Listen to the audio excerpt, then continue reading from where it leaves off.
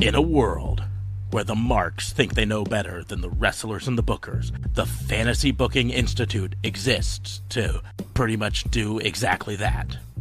This is a visit from the FBI. This is Dan the Dad, and you should listen to Raw and Order or you're grounded.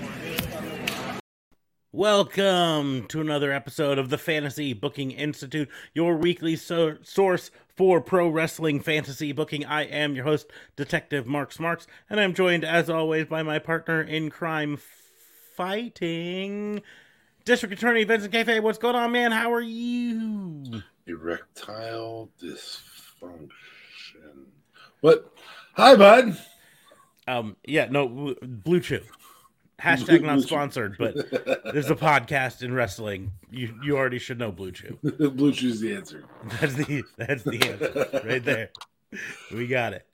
No JLB this week because he had to work late and maybe he'll show up because it's now after when he would have gotten off work. Because we got distracted because we're nerds.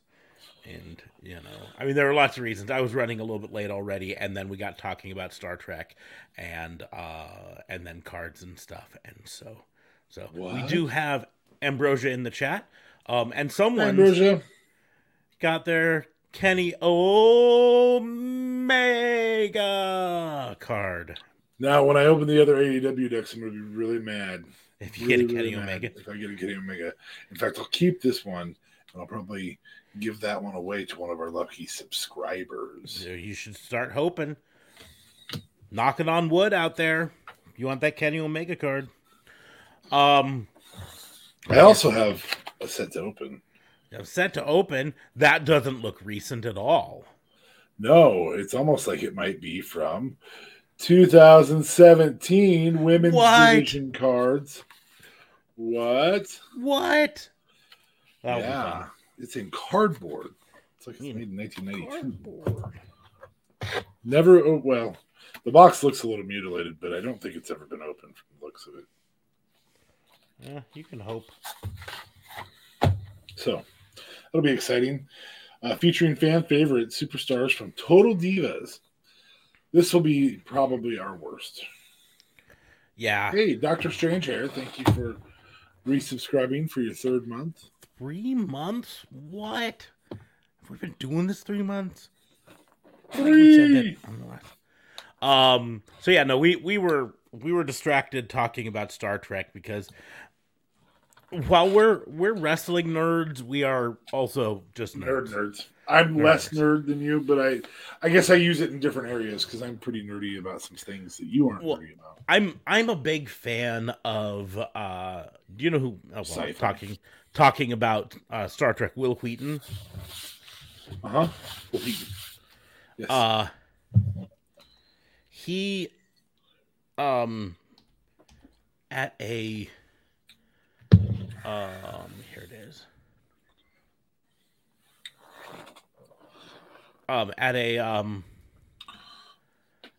At a convention, he had a girl stand up. This was like a decade ago. If I can find even a date even close to it. He posted about it on his website, and she asked what it was like. No, a young woman, how to explain to her newborn daughter why it was awesome to be a nerd. And give me a second. There's a transcript out there, and I got to see if I can find it. Here we go. And ultimately, you can find the video online. I highly recommend you watch it. But he told the woman to put up her camera and record this so that she could play it for her daughter as her daughter got old enough to understand. And so he said, "Hi, my name is Will Wheaton. It's 2013, and you've recently joined us on planet Earth. So welcome. I'm an actor, I'm a writer, I'm a dad. Your mother asked me to tell you why it's awesome to be a nerd, and it's an easy thing for me to do because I am a nerd. I don't know what the world is going to be like by the time you understand this. I don't know what it's going to mean to be a nerd when you are a young woman. For me, when I was growing up, being a nerd meant that I liked things that were a little weird. It took a lot of effort to appreciate and understand. It meant that I loved science, that I loved playing board games and reading books and really understanding what went on in the world instead of just riding the planet through space. When I was a little boy, people really teased us about that and made us feel like there was something wrong with us for loving those things. Now that I'm an adult, I'm kind of a professional nerd, and the world has changed a lot. I think a lot of us have realized that being a nerd is not about what you love, it's about how you love it. So there's going to be a thing in your life that you love. And I don't know what that's going to be. It might be sports, it might be science, it might be reading, it might be fashion design, it might be building things, it might be telling stories or taking pictures. It doesn't matter what it is. The way you love that and the way that you find other people who love it the way you do is what makes being a nerd awesome. The way you love that and the way you find that other people who love it the way you do is what makes you a nerd. The defining characteristic of being a nerd is that we love things. Some of us love Firefly, and some of us love Game of Thrones, or Star Trek, or Star Wars, or anime, or games, or fantasy, or science fiction. Some of us love completely different things, but we all love those things so much that we travel for thousands of miles. We come from all over the world so that we can be around people who love the things the way that we love them. That's why being a nerd is awesome. And don't let anyone tell you that the thing that you love is a thing that you can't love. Don't let anyone ever tell you that you can't love that. That's for boys. Or you find the thing that you love them the most that you can. And listen, and this is really important, I want you to be honest, honorable, and kind. I want you to work hard, because everything worth doing is hard. And I want you to be awesome, and I will do my very best to leave a planet for you that you can still live on. And the big point of that is the part, I'm a firm believer that being a nerd, just like he said, is not about what you love, but how you love it. And you can be a pro wrestling nerd, which I definitely am. Oh yeah. And you can have a podcast, and you can travel all around the state, and hopefully someday we'll be able to travel all around the country to talk to other people, and be with other people who love pro wrestling. But I mean, anyone who drives any amount of distance to go to an arena full of 2,000, 4,000, 10,000 people. Gross. 40,000 people. Yeah. Of questionable. At least a reasonable proportion are going to be gross. Of questionable hygiene, you know. But you travel in any distance and to go to an arena and watch a show with anything, that's being a nerd. And that's not just football, or not just wrestling, but football, right? If we see those stories every February of these people who've gone to every Super Bowl, right? Those are Super Bowl nerds, right? We all know someone who goes to every game of a certain team, or home and away, or just home and away, or just the home games because they just can't afford to go to the away games, or those are that team nerds, or that sport nerds, right? If you would eat ramen for a month to be able to enjoy the thing that you love, that's a really good sign. Regardless of what it was, if you would eat just the worst, not tasty, non-nutritious food to be able to have the money. I don't even think it necessarily needs to go quite that far. If you would rearrange your entire schedule, yes, just to go to this thing, then you're a nerd for that thing, right? If you would adjust your wedding day because it happens on that day. Yeah. And so there are absolutely football nerds out there. There absolutely are basketball nerds and baseball nerds and soccer nerds and hockey nerds. And there may even be hockey nerds that are often on this podcast, you know? And I know that because JLB likes a little hockey. bit. He's not as much of a nerd for that as he is for other things we do. Yeah. And there are movie nerds and television nerds and sci-fi nerds, and also, and the thing that it's the one thing I wish Tetris nerds. Hey, Ambrosia. The one thing that I wish Will Wheaton got into a little bit in that is that you can absolutely be a nerd for more than one thing. Nerddom isn't just about being entirely about one thing. Because I'll point out, like, I've got a bunch of wrestling stuff behind me, right? Wrestling figures and programs and autographs and everything. But I'm also going to point out, you might not be able to tell from this, but right up there is a signed George Brett baseball. And then all around it are Funko Pops from various different movies from my youth. And then, that's Malcolm Reynolds right there from Firefly. That's Rorschach from the comic book Watchmen. There's Scott Pilgrim. Over here, that's Napoleon Dynamite. And there's Napoleon and Pedro next to him.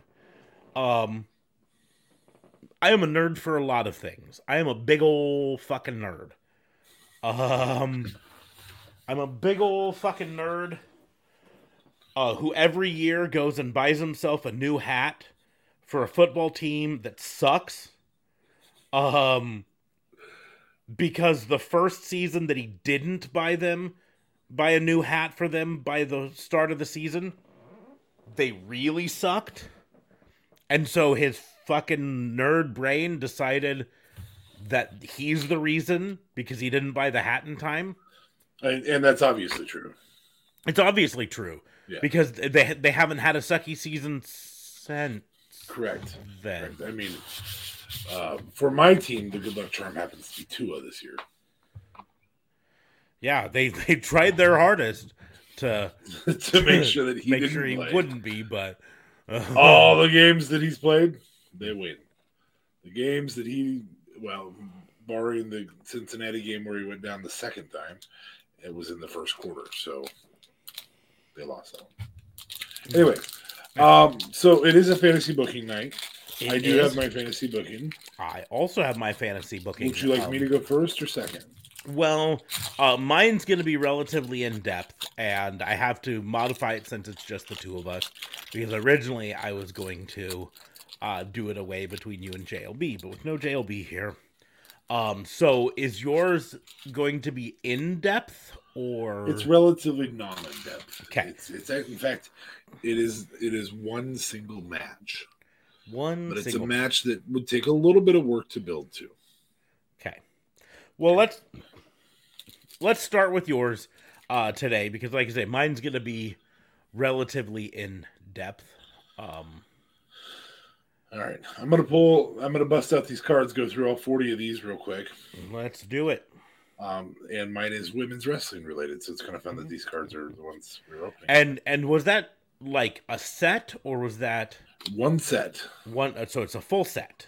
It's a box with 40 cards in it. It may not be.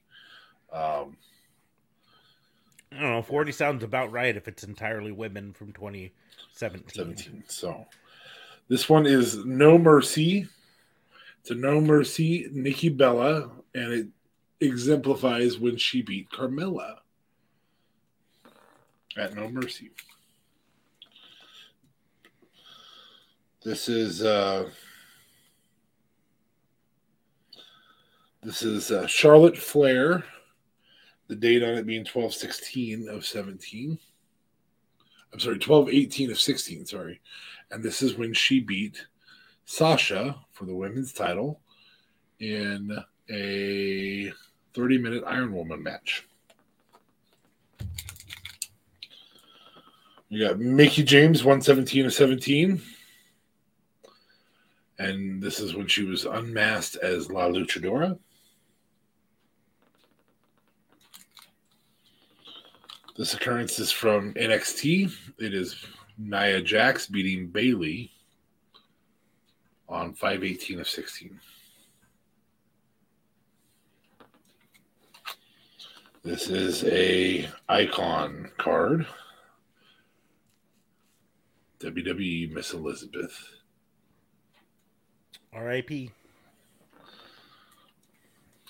This is a SmackDown card. This is a announcer's card for Dasha Fuentes.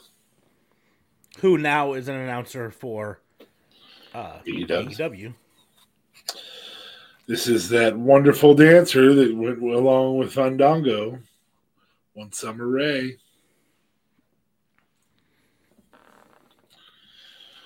A card it'll be tough to keep away from Smarks. Alexa. And her Frankie. Yep. Freddie here. Frankie. I am not working with a full deck tonight, I think. An NXT Empress of Tomorrow, Asuka. Asuka. We have an event card. This is Carmella wins the Women's NXT Championship, #1 contendership. Carmella. She obviously, I don't know if she ever won the NXT Women's Champion. I don't think she did. And that's 1/13 of 16.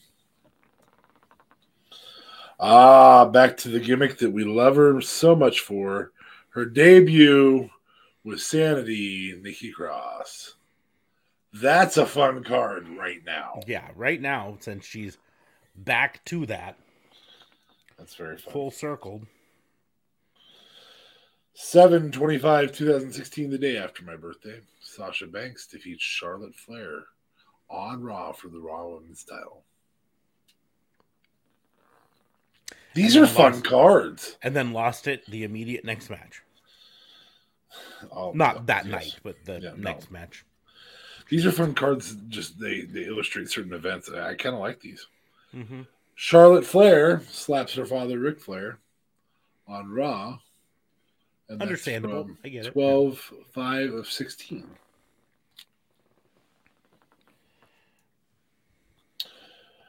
Defends their title in a steel cage match, 1/17 of 17. Who do you think this woman is? It's Alexa Bliss. I was about to say Alexa, but I had to do my math. A Divas card legend, Eve Torres.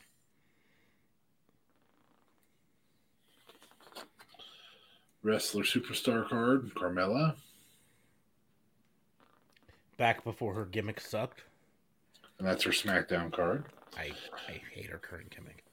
Yeah, I don't like it either. I loved Mela is Money was a great one. Mela is Money is good. The Jersey Princess of Staten Island. Nia Jax, Raw card. Ooh, this is a moves card. This is their move specific card for Alicia Fox, the Northern Lights suplex. The not so exciting K2 performed by Kelly Kelly.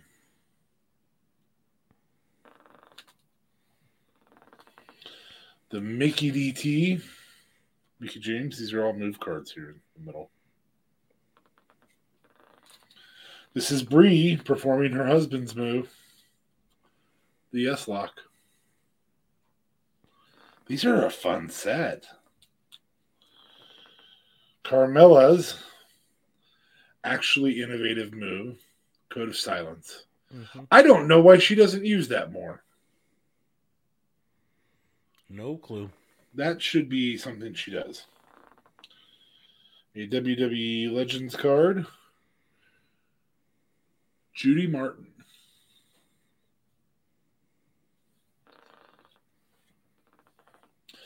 The Legend card. This one's fun. Can you figure out? Because I know you can't read it. Alundra Blaze.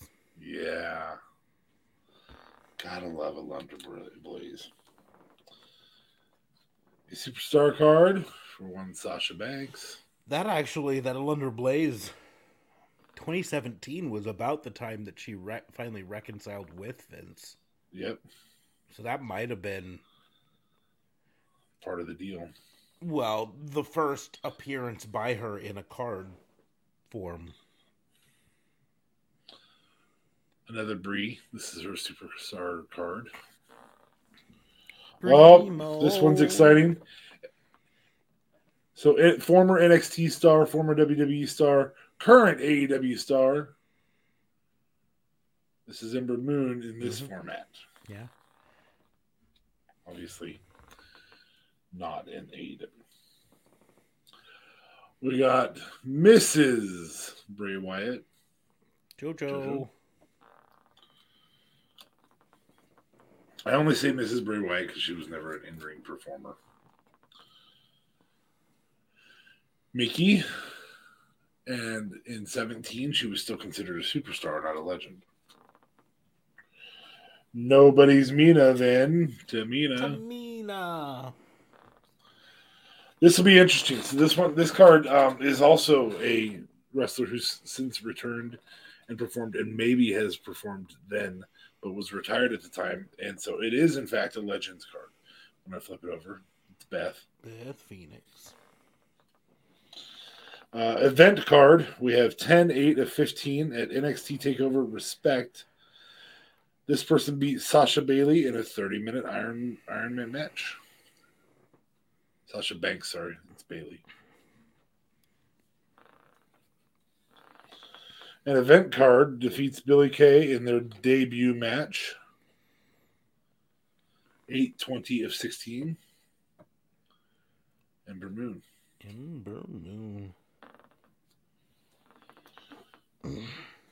Returns and leads her team to victory at SummerSlam. 8-21 of 16.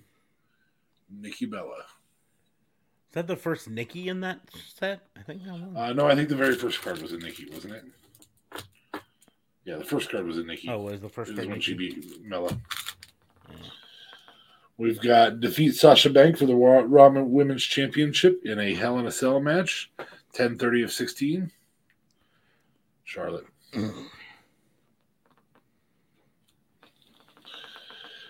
We have admits to attacking Nikki Bella. Natalya. I don't know that I'm all that excited about that. Did she say, I did it for The Rock? An event card debuting on NXT. Man, she moved to the main roster fast. 8-25 of 15. This person beat Becky Lynch, debuting on the roster. I'm sorry, she beat Becky Lynch, Charlotte, and Dana Brooke all that night on NXT. Currently in WWE, was not for an extended amount of time. Tenille Dashwood. Emma. Mm-hmm. We have the worst women's champion of all time. It doesn't say that on here. It says a Legends card. It's Kelly Kelly. We have the second worst women's champion of all time, Natty Neidhart. And that's her superstar card. And we have another Emma card, superstar. And this one, she actually dresses like Tenille Dashwood. So this is Emelina.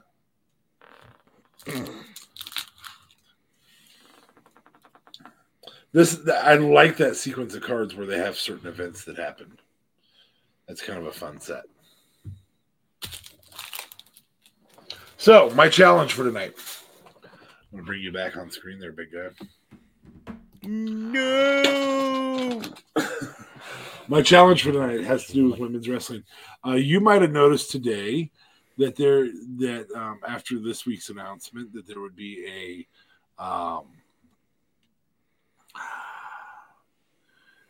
a War Games match at upcoming events.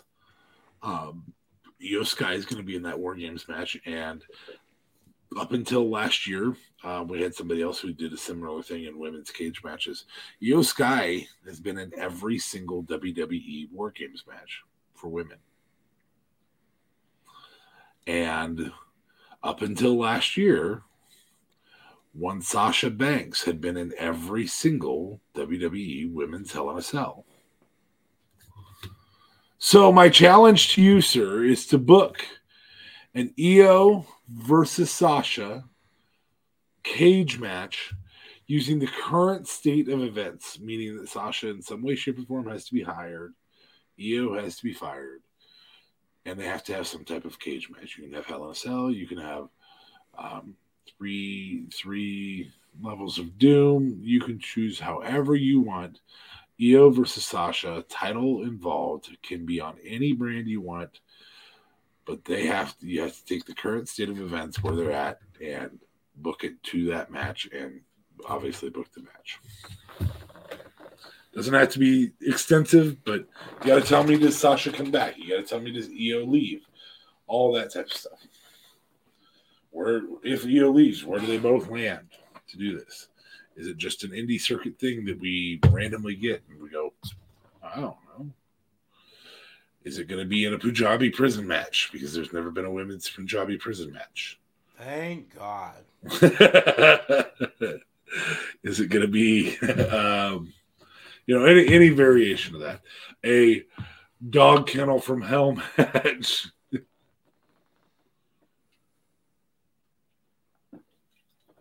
Are you inventing like Eric Bischoff did the Elimination Chamber? Is it going to be the Lion's Den match?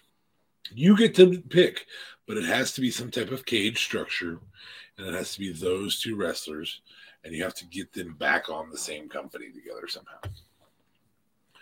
preferably for a title. I'm gonna come off screen and let you do your thing. Trying to figure out what the best way to do this is. I mean, I could have done the turkey fight. You sure could have. Got to be honest, I was expecting it next week, so. I will be at Mickey's Christmas party next week on Tuesday.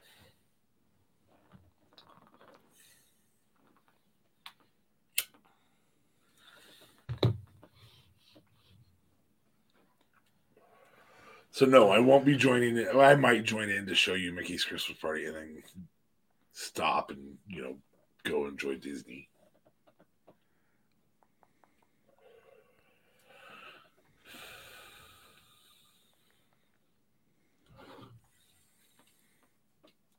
I'm just trying to think of how I want to do this because, in all honesty, as of right now, I don't expect Sasha to be back in WWE. Nope.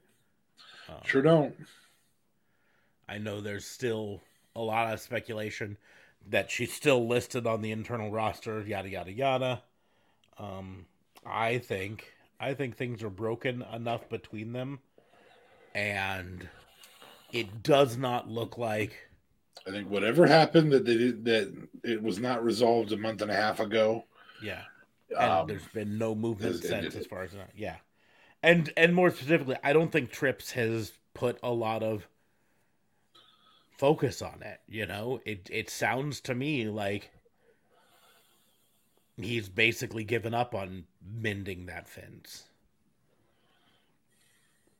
But I also don't see them cutting Io Sky anytime soon. No, I understand. That's the difficult part of the fantasy booking. So I'm trying to decide how I would do this. If you want to open a forbidden door, you're more than welcome to. It is fantasy booking.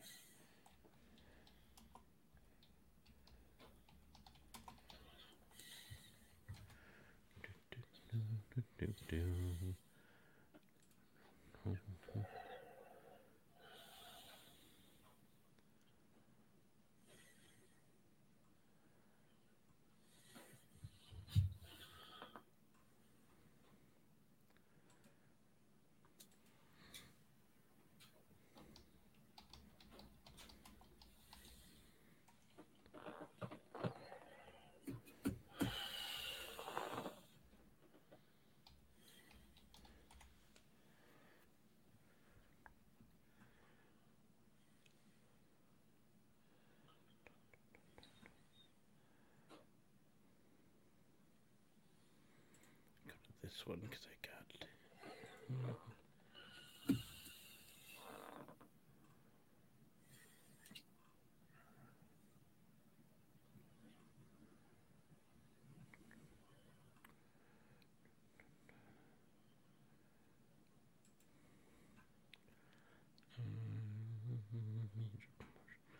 Okay.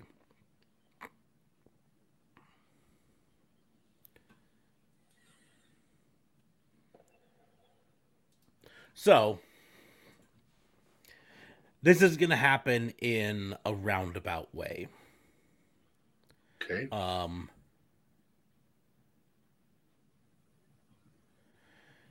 We know recently that Shinsuke Nakamura has been approved by WWE to wrestle in a Tokyo Pro Wrestling Noah, match against the Great Muta in his final tour.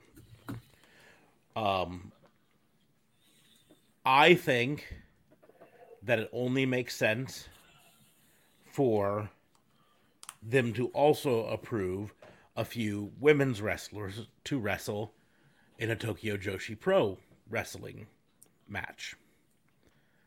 Pay-per-view, we could even call it. So I'm thinking a Tokyo Joshi Pro, which is a sister promotion to Pro Wrestling Noah and DDT.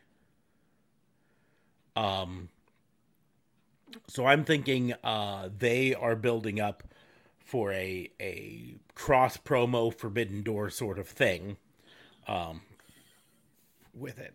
So they're going to send a few of their stars.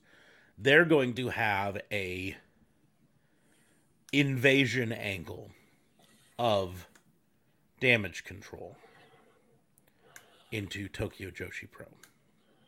Okay. They're going to come in and they are going to do it's not going to be just like a one-off match. It's going to be they interfere in a couple of promotions, couple of episodes, shows,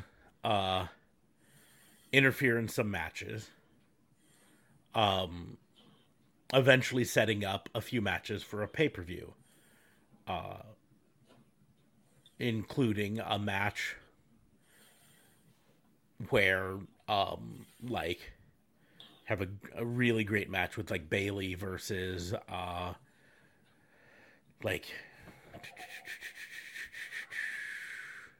Bayley versus Maki Ito would be fun. She's a freelancer, so she would work there.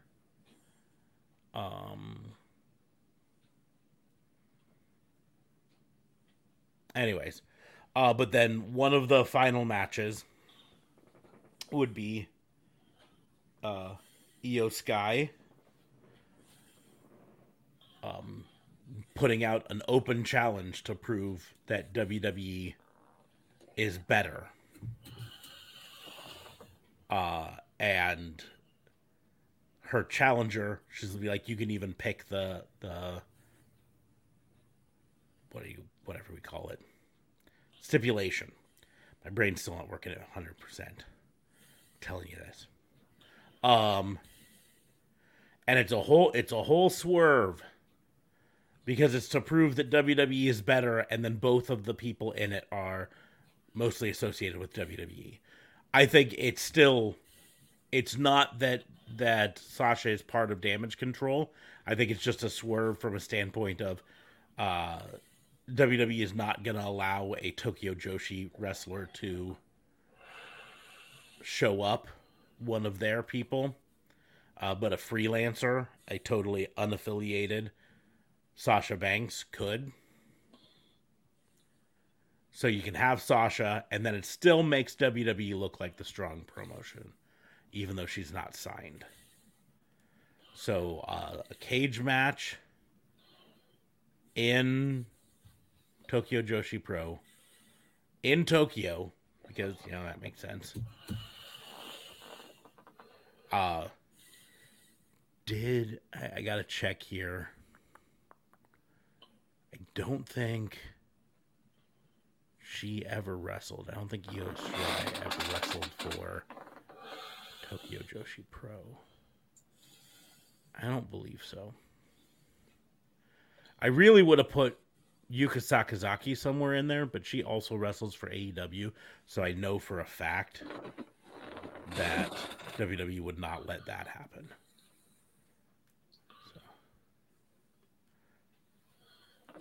So Io Sky versus Sasha Banks. Traditional cage match? What's the rules? Probably traditional cage match. I don't think they typically do cage matches over there, so it would still be a spectacle. I do like the idea of her taking Io's feet away and making it a straight bar, like Hell in the Cell. Mm-hmm. What was the one that we saw recently where there weren't any ring ropes? Was that Lion's Den match? Lion's Den, yes. But that has a platform, so that would be, again. Yeah, I think, a straight cage match with a lid, that takes a little bit of the genius of the Sky out of it, But. And Sasha could even say, this is just like a Hell in a Cell. Mm-hmm. But that's your company's thing, not my company's thing. Yeah. Even though, in the end, she's not going to that company anyways. She is. She's making it look as though she's coming back to wrestling, though. Well, yeah, that's what earlier today I'd sent to the group. Her company had filed for a bunch of trademarks, and this isn't absolute proof of anything, but it looks like her stage name is probably going to be Mercedes Monet. And that, because she trademarked Mercedes Monet, Monet Talks, Bank Monet, and Statement Maker. Bank Monet is like the bank statement. Statement Maker could be a variation on that. So I think, and I say Monet, it's Mone with an accent above it, if I'm correct. Yes, that was what it said. And so I'm assuming it's pronounced Monet instead of money. But Mercedes Money, it could be, maybe. And Money Talks and Bank Money, Statement Maker. But those all sound like pro wrestling things, not like she's setting up for a movie record contracts. deal or a movie contract or whatever. Because she wouldn't need these for a movie deal necessarily. Yeah, she could easily be Mercedes Vernado for any of those others. Yeah. So that's why it looks like she could be just doing these to protect trademarks for something, I mean, we've seen that before. Didn't Carmella once do something similar to that? Or Charlotte did a bunch of trademarks a while ago, and it prompted a lot of speculation that she was going to leave, and then it turned out that now she's just fine. She just wants to make sure nobody can take it from her. Yeah. But anyways, that's trademarks can be cheaper than the money you would lose on a contract negotiation too. It sure would be.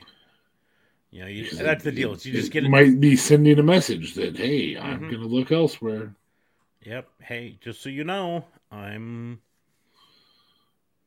doing this. Keeping my doors open because I've started looking for other options. Even though imagine Randy Orton trademarking the RKO. Mm-hmm. Yep. That's my initials. But you can, because it's his initials, and so WWE doesn't own the trademark on it. Yep. Well, or even yeah, more to a point, Jimmy Uso or Jay Uso trying to trademark names similar to Usos, but not the Usos, because the Usos is owned by WWE.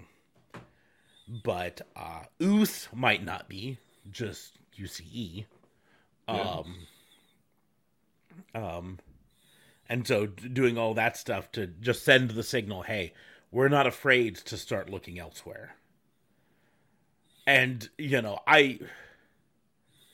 to be honest, even though I'm not a fan personally of some of the things Jimmy Uso does, right? And I think we'd all agree he needs some help in some ways.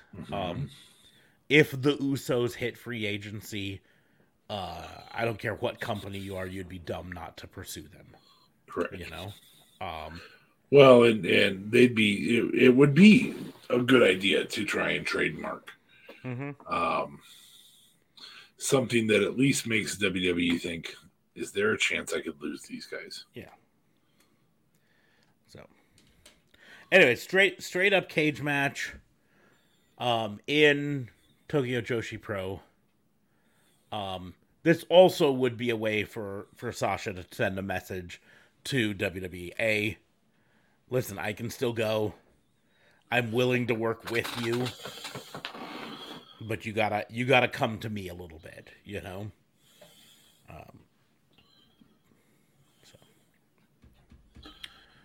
Okay. Yeah. I thought I'd keep it simple for you. Yep. Well, mine's not going to be so simple, but originally I was going to put it between you and JLB. With no JLB here, I'm going to have to do it you and me. Okay. So, but it's simple. I sent a image to you earlier today. I'm going to actually share it up on screen now so that everyone can see. This has been making the rounds today. Are we going to do a fake Royal Rumble? Yeah. But we're going to do it back and forth. Here's the deal. This Royal Rumble came out. This is almost definitely 99% certain this is entirely fan-made. Mostly because, there are certain things in this that... I think the big kicker is CM Punk was originally going to enter at number 30. However, he was attacked by Brock Lesnar with 3 F5s and was unable to participate. I think that's probably the big one that tells you that this is fake. The biggest thing that tells me that it's fake is they have things timed out to the actual second in this. And they can't do that in WWE. And that's not something that they have enough control over to do. Yeah. There are a few other things. The fact that this has Brock Lesnar coming in 30. It has John Cena coming in 19, Jay White at 17, and Matt Cardona at 10. Those are all very unlikely. Matt Cardona, less unlikely than Jay White. John Cena is a possibility. Especially, in fact, for a Royal Rumble. John Cena could probably clear his schedule and get enough clearance to come in and do a very simple Royal Rumble, one elimination sort of thing. I get that. I don't see any chance that Jay White, especially after the run that he's recently had on AEW, I just don't see that. Anyways, what I wanted to do is, this is us going back and forth to book our Royal Rumble, right? Just one at a time. Let's not spend too much time thinking about it, because this is not going to happen one way or another. But we're just going to alternate picks to go through the Royal Rumble, and then in the end, we're just going to say who we think wins. And I think we both are already on the same path for who I think we're going to be, if we were predicting who wins, right? Not choosing our winner, but predicting our winner. Yeah, predicting. Well, yeah. I mean, I think of this. I'm going to just say it right now.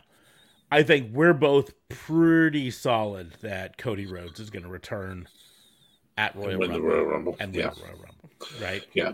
I don't think that that's what I would do if I was booking it, but there's a particular wrestler I like more than Cody. There is. I think just the storyline that they're building up to. I think they planned on Cody winning the belt. Rumble anyways. Yeah. Well, I think they planned on him winning the belt before the Rumble, and then with his injury, this is the best case scenario for them, you know? Have him come back at Royal Rumble that gets him back into the main event picture right away. Anyways. So, number 1. We'll just go ahead and just, like I say, this is hot-shotting through it. So, who would you have enter number 1? I like that pick right there. I think Seth number 1? Rollins is the right pick for number 1. Okay. He can go by the bell, which he does in this one. I really like that pick. Yep. I think this is where I think we mentioned before, number 2. I think that's Cody. I think here, especially with Seth being number 1, Cody being number 2 makes a lot of sense. That was the feud that took him out. It's also the best feud in ages. Mm-hmm. And so to have Cody and Seth start it off and fight for the first a while solo, you know, just makes a lot of sense. So number 3.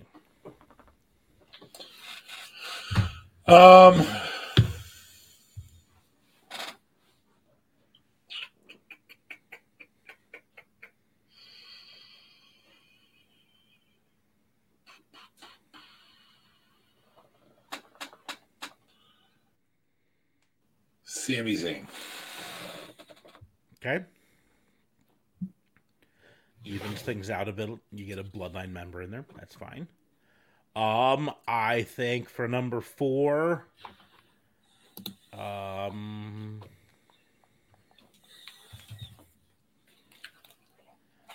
number 4 is a good time. Let's keep this growing a bit. So we got Bloodline. Let's bring in AJ Styles. God, a lot of athleticism in there. Mm-hmm. Well, when there's only a few people in there, I think that's a great time for athleticism. When you start stacking up a lot of people in the Royal Rumble, athleticism means a little bit less. It's a good time to, get in your guy that needs to be thrown out easily. Yeah. So yeah. AJ. So that puts us going to number 5, right? Number 5.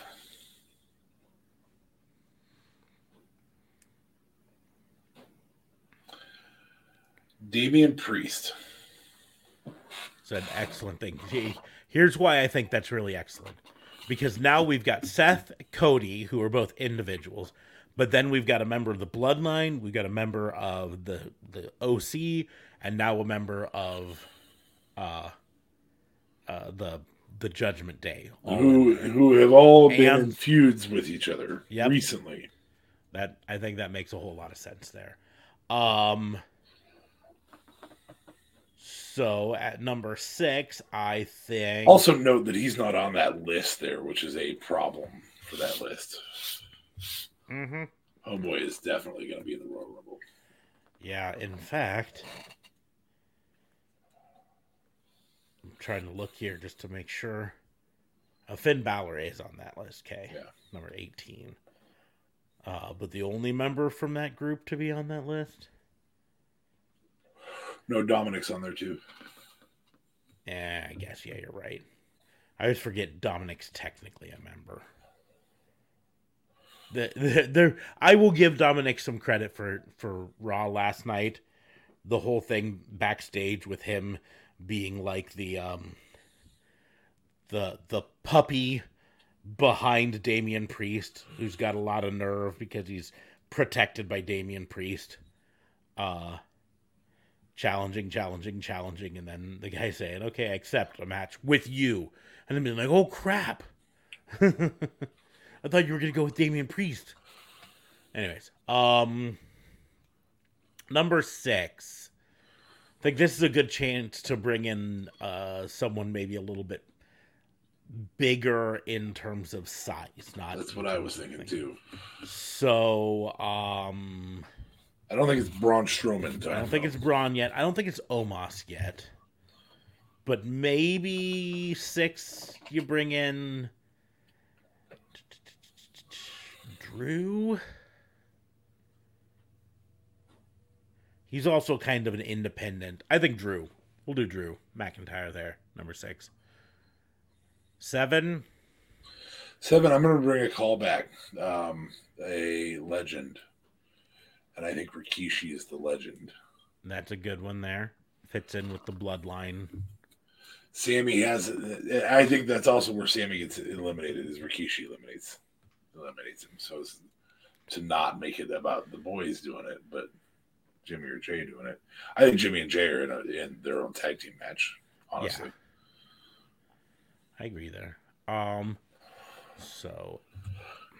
And then he can even do I did it for Roman. I did it for the bloodline. I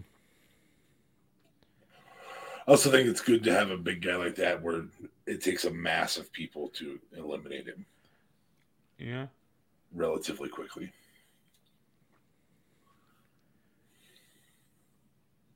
I think there's a good point to bring in another athleticism. I think Johnny Gargano at number 8. I had him a little later, but yeah, that's not a bad move. Yeah. Number 9. We'll zoom in. I'm gonna bring in Kevin Owens. Okay. Number 10. I think this is a good point to bring in another bloodline member. I think Solo comes in now. Reunites with Daddy. Interesting. And then they actually hug, even though Sammy's already eliminated. Mm-hmm. Sammy can be losing his shit at ringside. What?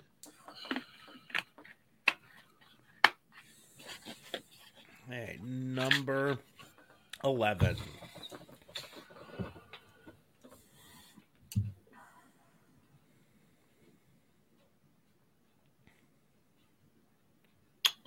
Theory. Austin Theory. Austin Theory. This is a good spot for him.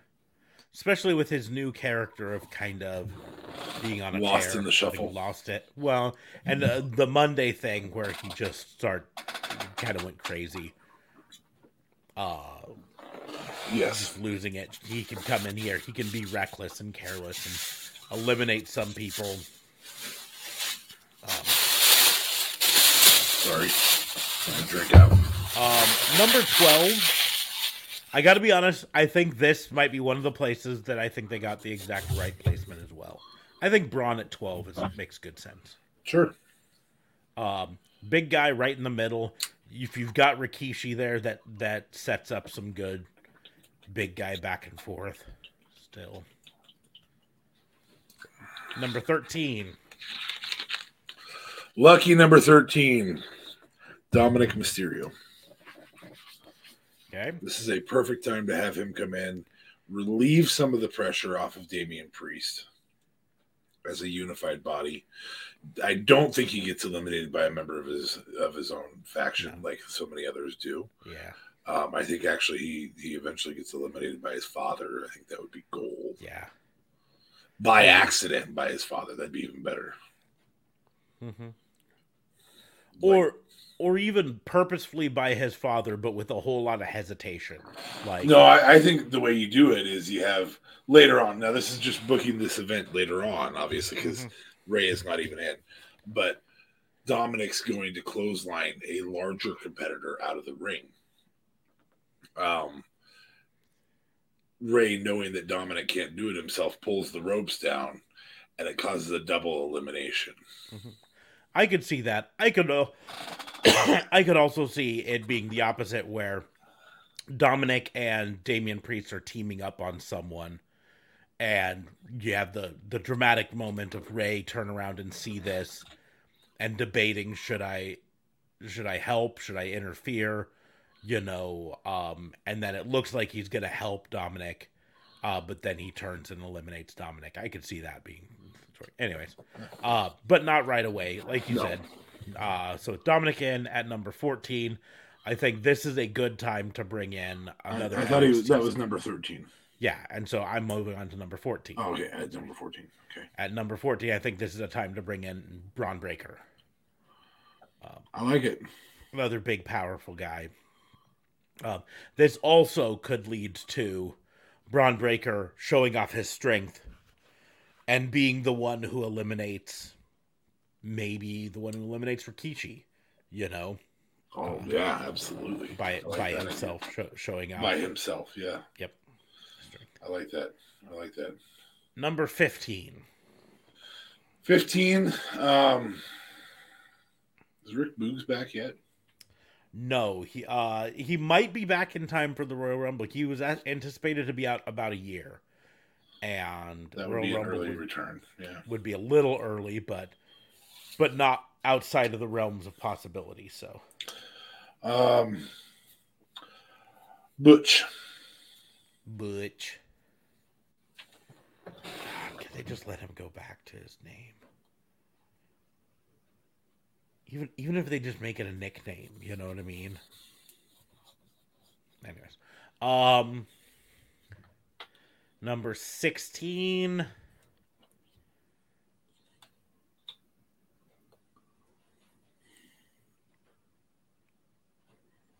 Karrion Kross. I think that sounds good at 16. Yeah.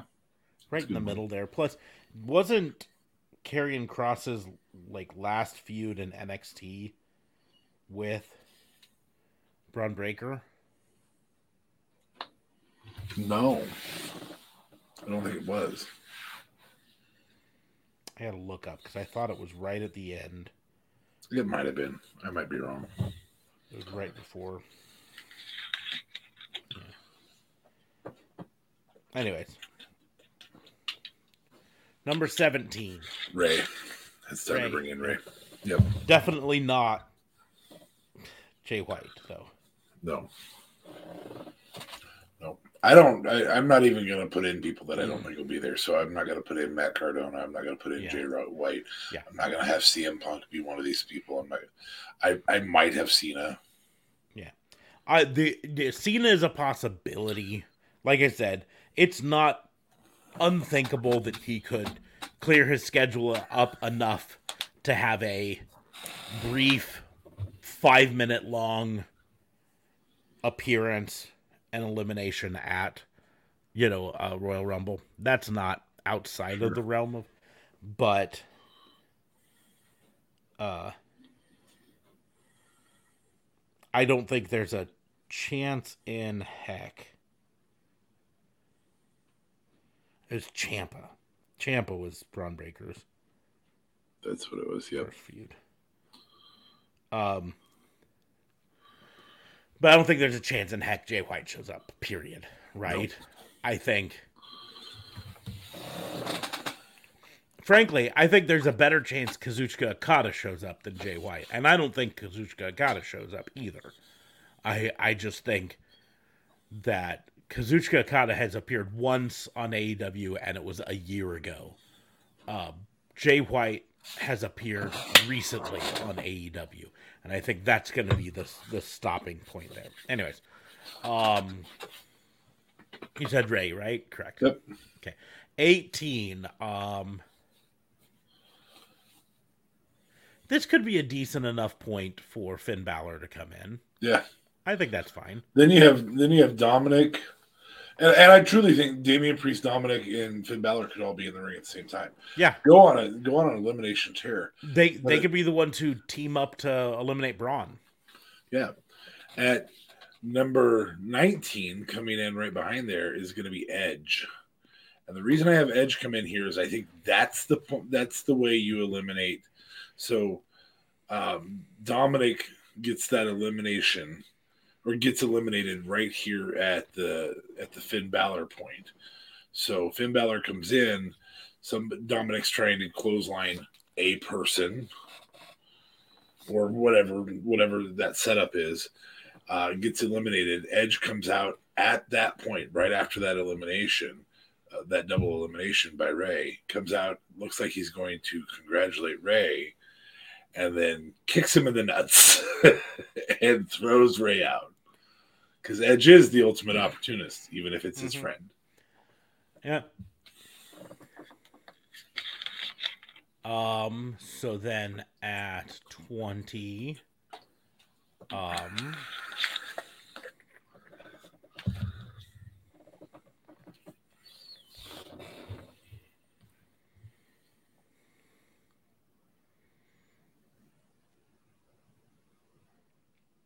I think this is a good place to bring in Gunther. I like that move. Because we have the entire flanked by the rest of Imperium. I think they come out to the ring with him, only not get in the ring. Yeah, or at least come out to the ring entrance with him. Yes, like the people try and stop him, and so they're like, "All right, we'll just stand here on the entrance ramp." Mm-hmm. What it really brings up the option, we've still got 10 more entrants, right? We could have Imperium all together in the ring towards the end if needed. Yes. So. Yep. 21.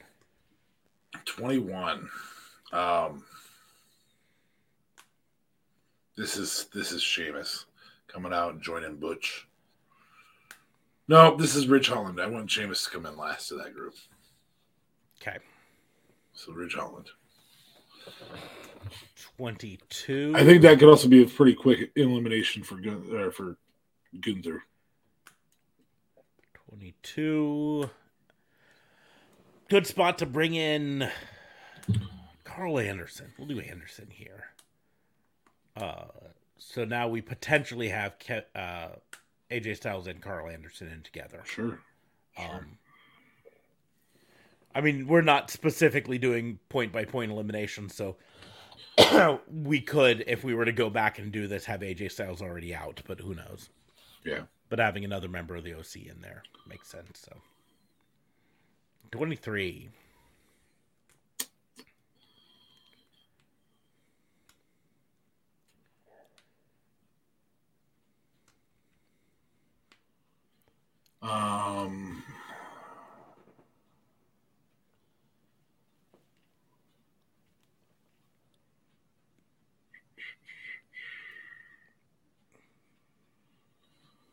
I'll go with The Miz.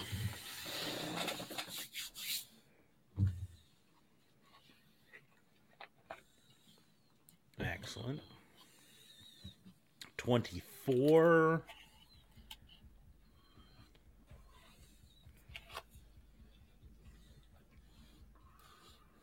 Oh, come on. This is too easy. Well, I'm just like... How cool would that be right behind it? I'm debating on whether right behind would be... That's serious stalker setup, man. I'm also debating on having it be a little bit later, but having him already be out under the ring. You know what I mean? Where Miz is in. We'll just go ahead and do it. We'll do it here. That makes sense. No music plays at all, just so no music out from under the ring. Yeah. Well, what you really do is this is going to be one of the shortest. We're never going to have a quicker elimination, I think, than we've had. You know what I mean? Santino at 2 seconds. I just don't think it's physically possible to do one much faster. But you have the Miz come, he gets in, he's standing by the ropes, he's doing his little pose, he turns around, and then Dexter Lumis comes out from under the ring, gets up right behind him, grabs him, pulls him over the top, pulls him over the top, and then they both drop off onto the ground. So Dexter Lumis isn't even in the match, but he's the one who eliminates the Miz. Yeah, I like that. I like that a lot. You could even have him technically enter the match and then pull himself out. I like the idea of him even eliminating himself in the process. You know what I mean? Just to get the Miz out. So he comes up right behind the Miz. He grabs the Miz, pulls him and both of them fall backwards over the rings, over the top rope and out, and then they're just on the ground, and he just holds him until he goes to sleep, and then pets his head for a while. That's funny. 25. Open that back up again. Yeah, I mean, important. Looking here, we don't have Matt Riddle in yet. We don't have a Santos Escobar. We don't have Omos or Carmelo Hayes. He's NXT, so we probably don't have him in there. We don't have Corbin's a great fit Corbin for 25. yet.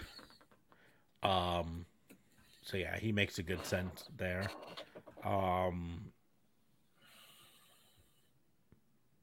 Those might be the only ones from up above that we don't have yet. So you're saying 25 Corbin? Makes sense for me. Have JBL come out with him. Have JBL's music be what plays.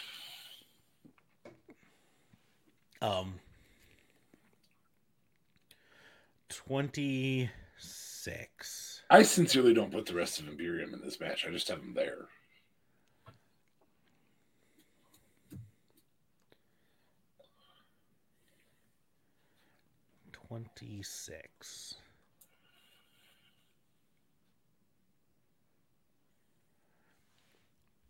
I'm trying. I got to think here for 1 second, because the one thing that we haven't had in this yet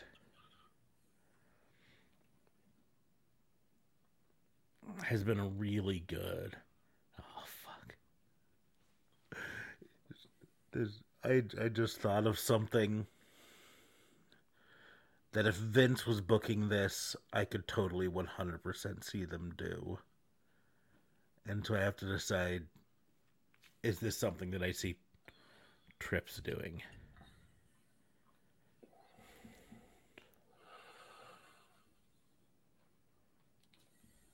I'm going to say no. I'm going to say no. I'm going to talk myself out of it.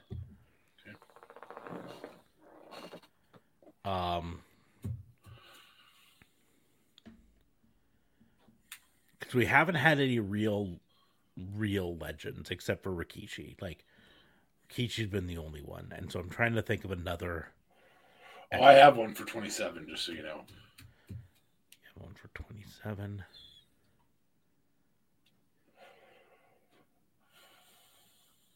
I think I've got a legend to come out for 26 and not last very long at all. But he mostly comes out for the entrance. I think it's ready for the whole train. Okay. We have the Godfather come out. Okay. And he mostly just comes out for his entrance. Here's the deal. It's like, it's at least semi-obvious to me that WWE, that Trips is leaning heavily into Attitude Era nostalgia in ways, right? Yep. And so the Godfather is a really good Attitude Era one. Bring him out. He's not out for long, you know. He's mostly there for the entrance and the pop, and then at 27, Charles Wright gets eliminated. Yeah, he's out. 27. At 27, the Bloodlines music plays. Of course, we know that Jimmy and Jay already had a match, so we're a little confused. Mm-hmm. We know that Roman isn't going to get into the Royal Rumble. It is Dwayne "The Rock" Johnson comes out to the Bloodlines music.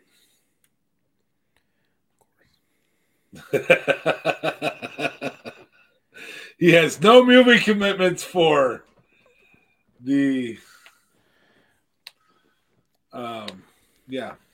for the upcoming quarter. So Dwayne Johnson comes out to the ring Under the Bloodline music.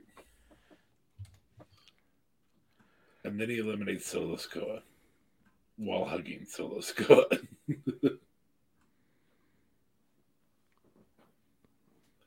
Okay.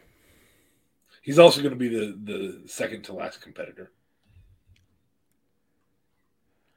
So he gets a free shot at the Elimination Chamber as a contender for the Elimination Chamber. Okay, so 28.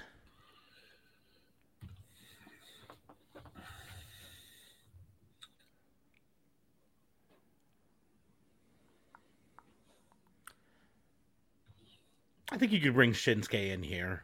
28. I think that's a good move. He can be a House of Fire and help eliminate a few people before getting eliminated. He's not going to last forever. Okay. 29. You have to finish out the Brawling Brutes, so Sheamus comes out here because Ridge Holland's already been out, and yeah. Also, Sheamus might come out here, but he gets jumped by Imperium on the ramps. So Sheamus is replaced by John Cena. A heel John Cena takes advantage of that spot. It cuts to backstage. John's back there talking with Trips. He's like, well, I can fill in. You need a 29th competitor. I can fill in. So he goes out there. Okay. So it's Sheamus replaced by John Cena at 29. So then number 30. You got to decide: is Brock, is Omos, is it MVP, is it 30's Bobby Lashley? I think that's the choice. I think it's Bobby Lashley. That's a title contender. That's a legit title contender. So is Brock, but yeah. Well, I think we're Brocked out a little bit right now. Yeah, I'm tired of, especially Brock at last entrant in blah blah match, right? Yeah. Brock is the final surprise entrance in the Royal Rumble. Brock is the final surprise entrance in Money in the Bank. Brock is the final surprise entrance. And no, I'm done with it. I'm done for now, right? Let him rest. So I think Bobby coming in, Bobby being number 30, he also have a powerhouse who can help eliminate a bunch of people, get it down to the final four. There we go. Like I say, I think Cody's the eventual winner.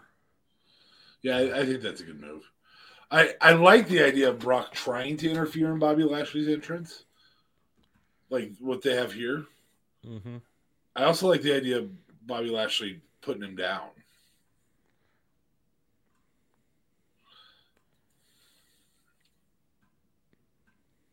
But I like the idea of Brock trying to sneak in and throw Bobby Lashley out over the top rope. And Bobby Lashley puts him down in the middle of the ring, and several of Brock's enemies attack him so that he can't get up back up again.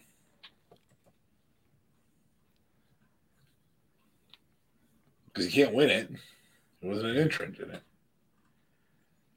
yeah, that's fine. I'm fine with them teasing it.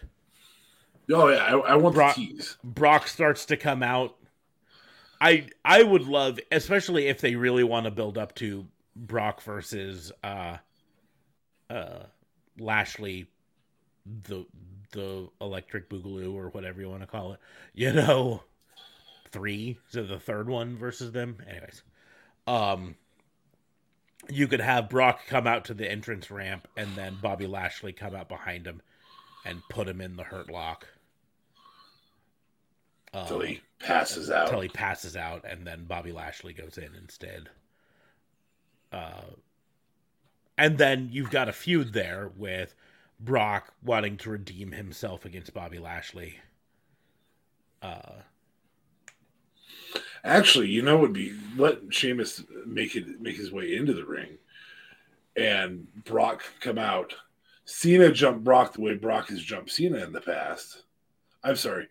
Have it be Cena who's coming out. That's what you do. Have it be Cena who's coming out at 30. Brock jumps Cena the way Brock always has. and then Lashley comes out, puts the Hurt Lock on, makes him pass out, and Lashley. So like a triple. I'm taking this 30th spot. All the while, some actual eliminations are happening, while Lashley won't release the hold, and Cena's out cold on from an F5 on 2 tables outside or whatever.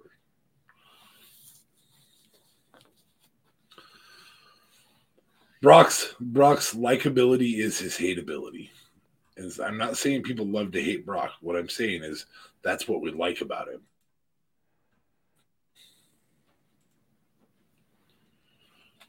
And I think there's a difference there. Are you there? Yeah. Nope, I froze again. Yeah, you're frozen, but at least on my side, but I can still hear you. I froze again. I'm sorry. I don't know what you heard. I can hear you the entire time you're frozen. Okay, cool.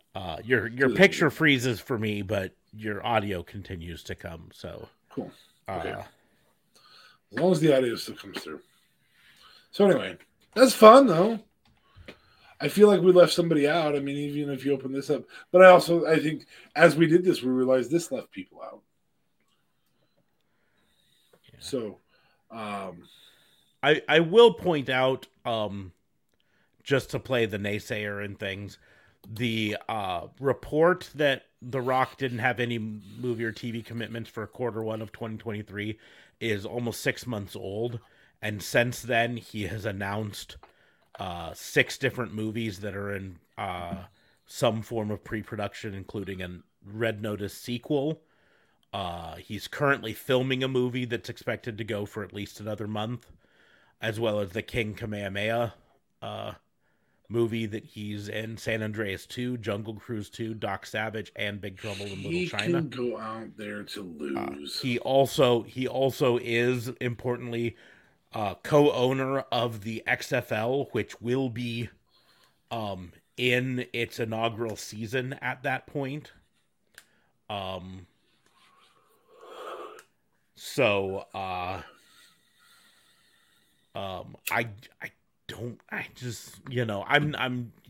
There's fantasy booking and I'm not saying you can't do it or anything like that. I want to temper people's expectations, manage expectations a little bit, because people get so excited with this whole concept of The Rock coming back, and fantasy. It is just fantasy, but I just want people to understand it is a slim chance. I just love the idea of him coming out to the Bloodline music. I get it. Right now, Jesus. According to IMDb Pro, he's also got these projects in development that aren't to the point of like getting scheduled, but Alpha Squad 7, Ball and Chain, Joe Henry and the Statesman, Smashing Machine, Untitled Dwayne Johnson action comedy, Untitled Larry Hillblom project, Boost Unit, It Takes Two, Last Resort, Muscle Beach, Racing Dreams, SEAL Team 666, Take My Wife, Trescent, Unstoppable, the Anthony Robles story, Untitled Genghis Khan project, Untitled Jerry Bruckheimer Dwayne Johnson project, Untitled Kate Warren biopic, Untitled Scorpion King reboot, Untitled Wrestling comedy. And keep in mind, those things that I already mentioned were things that the Big Trouble in Little China, Doc Savage, those are things that he's assigned to act in, right? Those aren't counting the things that he's signed to be a producer for, of which he's got an absolute shit ton of stuff in pre-production right now. The Jansen Directive, which is a Robert Ludlum, I believe, based. Yeah, Robert Ludlum novel storyline. Robert Ludlum did The Bourne Identity. So the Jansen Directive is a Bourne Identity sort of movie, which Dwayne Johnson not starring, executive producer. Not Without Hope, a documentary that he's executive producer. 4 Down, Emergency Contract, Son of Shaolin, Teddy Bear. So he's got He's got a lot of stuff on the table. He may potentially be the busiest person in Hollywood. Big JC, I'm sorry to tell you this, but your no swears did not come through. Sorry, guy.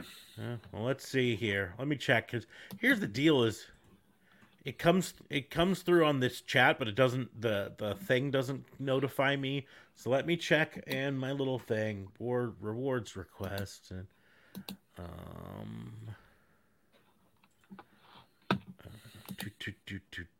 Oh, hold on a second. I got a rewards request.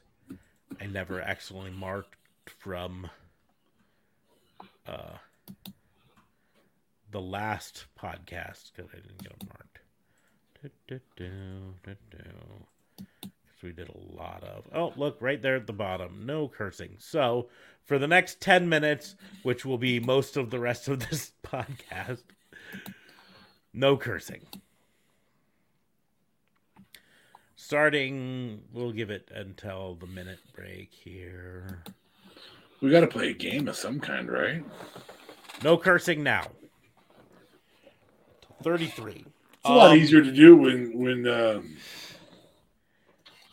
yeah, when we don't have JLB here to mess for it us up. to go, what the is wrong with you? Mm-hmm.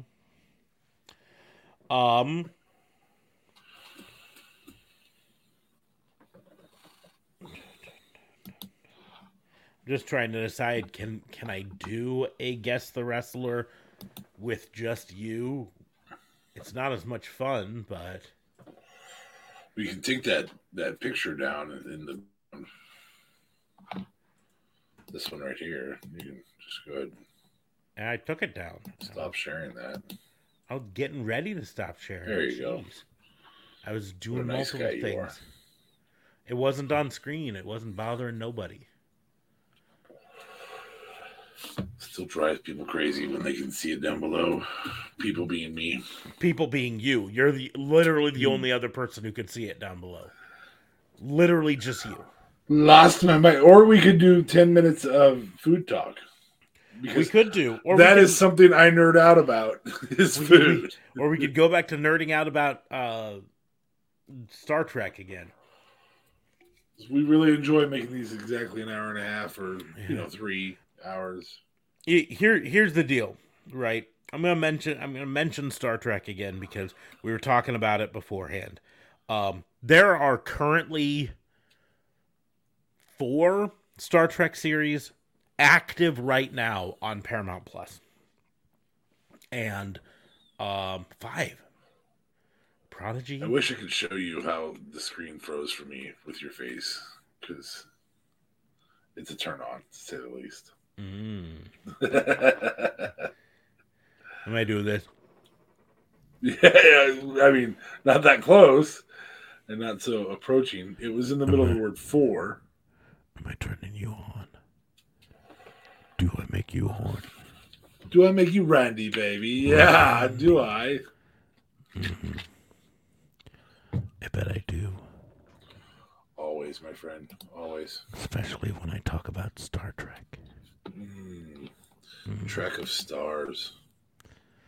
Enterprise. Warp Factor 5. Yeah. Anyways, yeah, no, currently online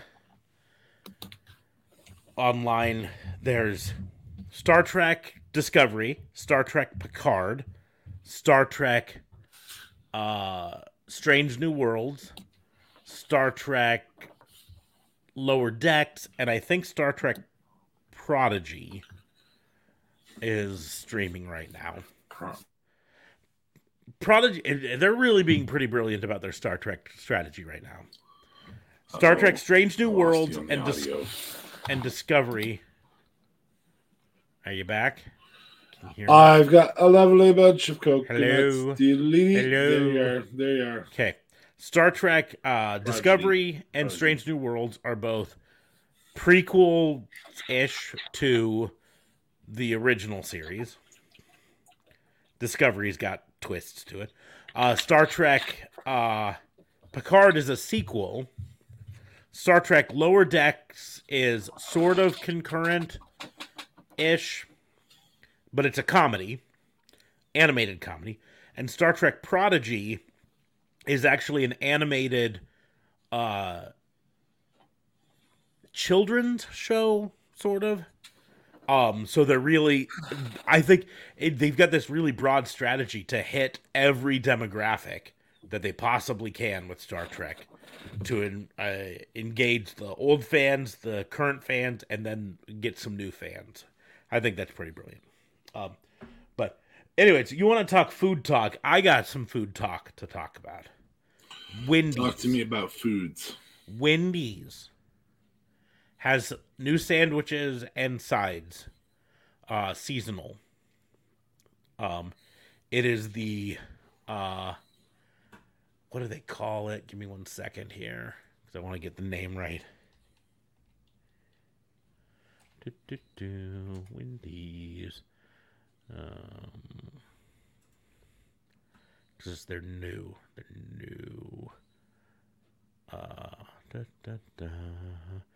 The Italian mozzarella chicken and Italian mozzarella hamburger. They're so good. And the chicken today. It is a garlic butter bun. Garlic knot bun. Okay. It is either the chicken or the burger with a slice of mozzarella cheese on it, and then a deep fried mozzarella patty, and then marinara sauce on top of it. So good. Oh my goodness, it's so good. And then they also have the same thing in a hamburger. So,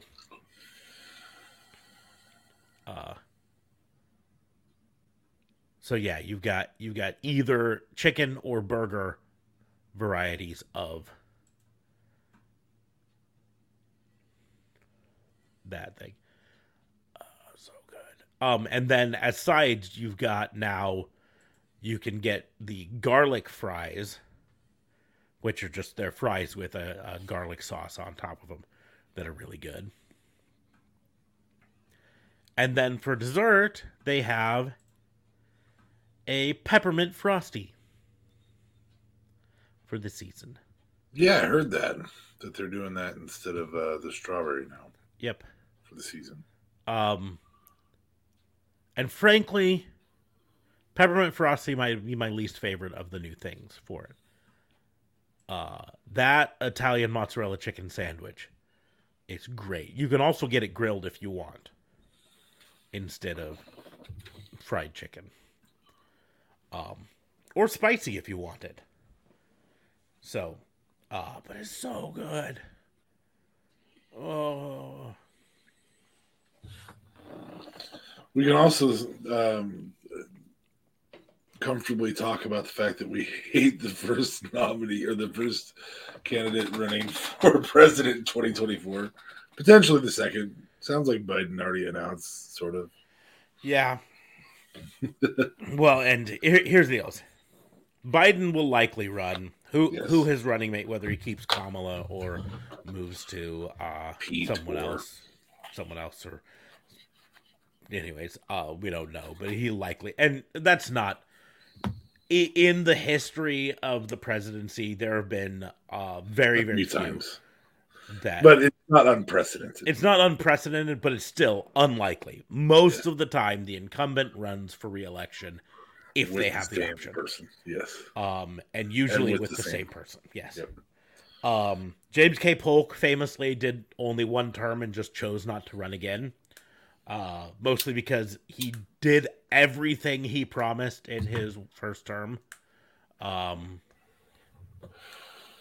he's like, okay, fine, I'm done. Did it. Pull it off. But anyways, but so Trump. What a horrible. I mean, the dude just fights with people. Just He does, and I want to Argues for point the sake out of argument. It's stupid. I want to point out that almost every one of the people he backed for Secretary of State in their respective states lost. I can't hear what you're saying, but go ahead and keep talking. Almost every of the candidates that he backed for the House lost. Not all of them, but almost all of them. His track record with this election alone, this election cycle. Everything post 2016. Yeah. 3 election cycles he's just been horrible with. Well, and my point is the people he's touched, not just him, but the in the actual election, they've all, for the most part, failed. Right? Yeah. Governors, Secretary of State, House, Senate. The people that he backed, for the most part, lost. I mean, right? Here's the deal. Some of them closed, some of them not. Is there's about 15% of Republicans who want him to run. Those are the as Biden calls them, ultra MAGA or the Proud Boy group of people. And about 80% of Democrats want him to run because, quite frankly, he's extremely beatable. Extremely beatable, especially when he behaves the way he's behaved, well, for about 2.5 years. Yeah. I will debate that characteristic on Democrats for one reason. Almost every Democrat I know doesn't want him to run, not because we don't want or don't think we can beat him or all of that stuff. Almost all of us don't want him to run because we want him to see him disqualified in the first place, and potentially in jail. So, but that's beside the point. That's a different thing altogether. But yeah, no, I think he's a bad candidate. But here's the deal: he's a bad candidate from your side, especially. He chooses bad candidates. He chooses bad candidates himself. He's a bad candidate, and most likely, you are going to have a battle going on into your primary between him and DeSantis. Likely. I mean, it sounds like Pence is announcing as well. Pence probably, but right now, here's the deal. Pence is going to get some of the old guard Republican backing. Yeah, he's right? Not going to. DeSantis is the current Republican Party. Yeah, and that's the deal. So here's what you got going into your primary. You've got DeSantis, who will get more backing from current guard Republicans. You get Pence potentially with old guard Republicans, but you're going to get Trump then splitting that vote all around. Yeah, I think what legitimately happens, unfortunately, is if Trump does run, and he is, if he doesn't drop out on his own, and he loses, then all he's going to do is run as an independent and split the ticket. Yep. And if he wins, he'll alienate half the nation as he already has, Yep. I think you're right on both of those. And if he stays in long enough, it'll just the only way, I think the only legitimate way to beat him is to have him just get his ass handed to him by one candidate, so that there's not 7 or 8 breaking it apart. You would have felt this way about some of your preferred candidates before Biden became the candidate. Hey, some of y'all need to drop out so that this person has a chance. Yeah. I mean, in the end, it's why the primary season exists. But the problem I see with primaries, just in general, I wish both parties would understand this more, is when the public sees you for the first 6 months of your campaign tearing down people on your own side. Yes. And being torn down by people on your own side. It's not like they forget it. Yeah, and then now you're the candidate. Yeah, they don't forget that, right? The politicians have to forget it. Mm-hmm. But they don't, I mean, at the end of the day, the public still talks about Kamala calling Biden a racist. Yeah. And the public just remembers, and there's always going to be those people in the public who are like, I can't vote for insert candidate because they said insert mean thing about my candidate. Yep. Or I can't vote for insert candidate because insert other candidate on my own side said something mean about them, right? And Trump is a megaphone for that. Yeah. And so I wish both sides would just come to a understanding that putting 2 or 3 people in a primary, that's fine. Then the people on your side can choose the person that they think has the best chance of winning, right? But the unlimited ability, I mean, what was it, 22? Yeah. Went up against Trump? You had to do 2 nights of debates. Mm-hmm. That's ridiculous. And so I think it's, but like you said, here's the deal: is if he runs as an independent, that's absolutely catastrophic to the Republican platform for presidency. Right? And that gentleman is not well known for losing, backing down and thinking that it's okay for me to have taken my loss. Yeah, losing gracefully is not his strong suit. I also would like to point out, and I think you'll agree how shady this is. I am no supporter of Herschel Walker in any way, shape, or form. I think he was a whole, undeniably not talking politics or political agenda. Or anything. It's a horrible candidate. He was a horrible candidate. Oh, he was the worst candidate they could have put forward in that situation. But he's the candidate they put forward, and he's in a runoff, and he is, potentially the next representative or the senator from Georgia. There's going to be the runoff in December. We'll find out, whatever. But here's the thing. I think you will agree about Trump. That's just absolutely fucking insulting. And I would like to point out I did make it past the 10 minutes. So absolutely fucking insulting. Mr. Trump, former President Trump, sent out emails to mass emails to Republican donors. With got a ton of money and didn't spend it on those candidates. Well, no, this is just now. This is new, right?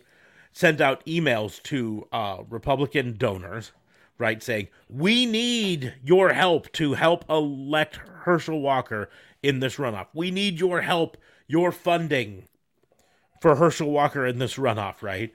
Donate money now. If you click that link to donate,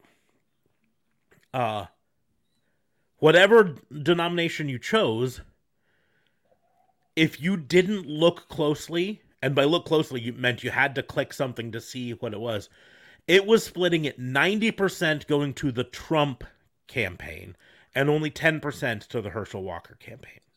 Yeah. That's fucking grift is what that is. He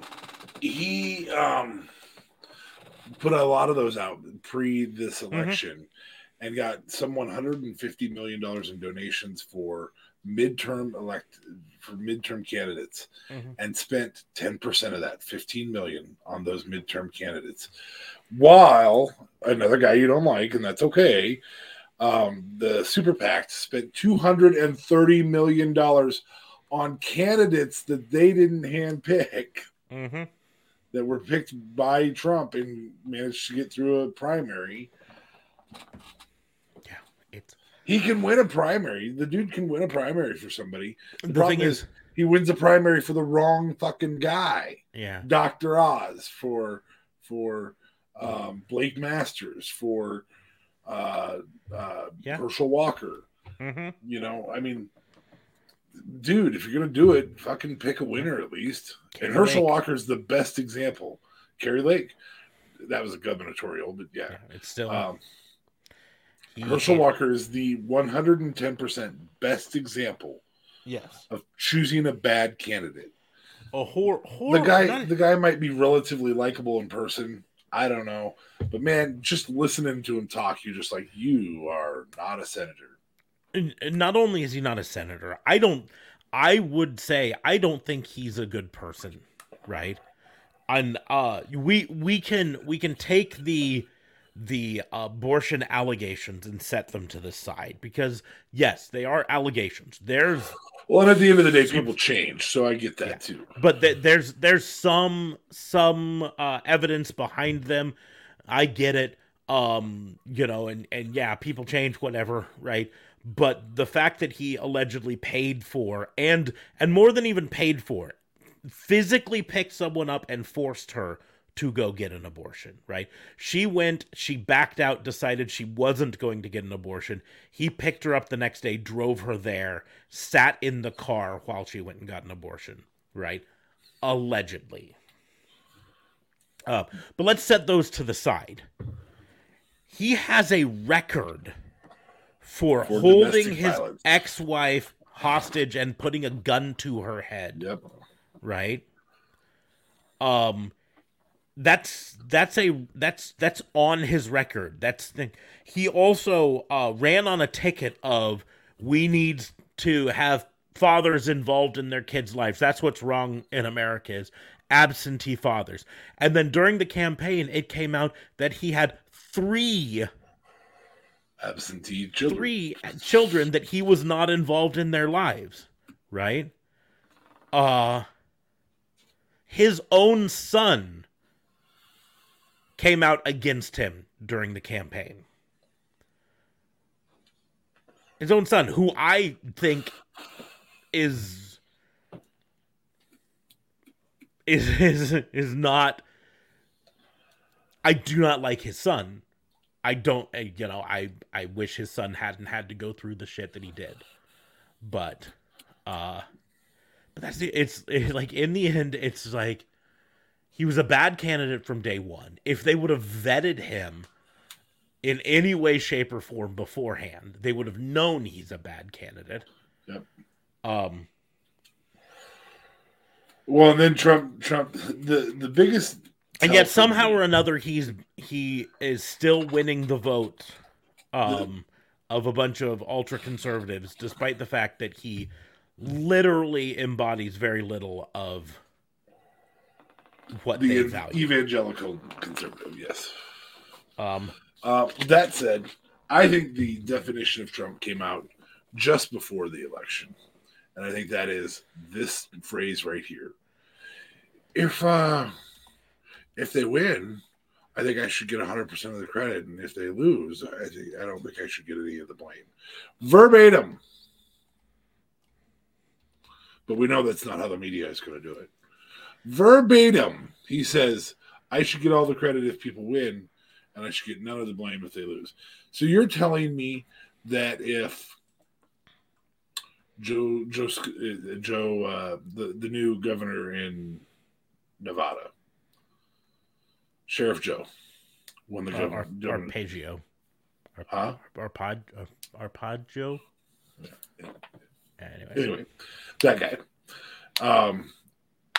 If he won, which he did, that should, and he won on a not a pro Trump ticket.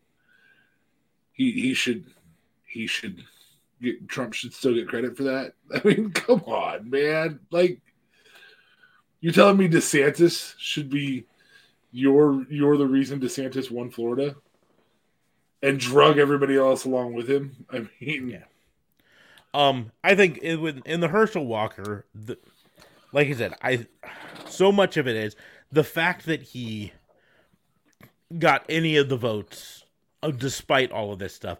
I think Dana Loesch, unfortunately for you guys, said the quiet part out loud. Dana Loesch said, and I quote, "I don't care if Herschel Walker paid to abort endangered baby eagles. I want control of the Senate."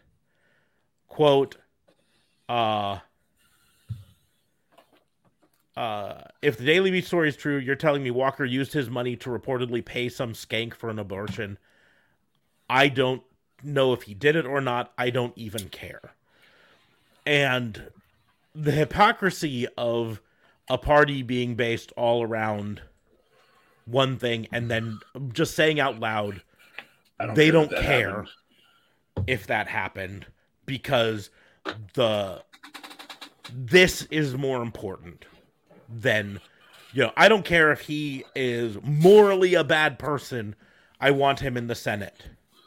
And we know that most times in politics, you're choosing the lesser of two evils. And if somebody wants to vote for him based on that,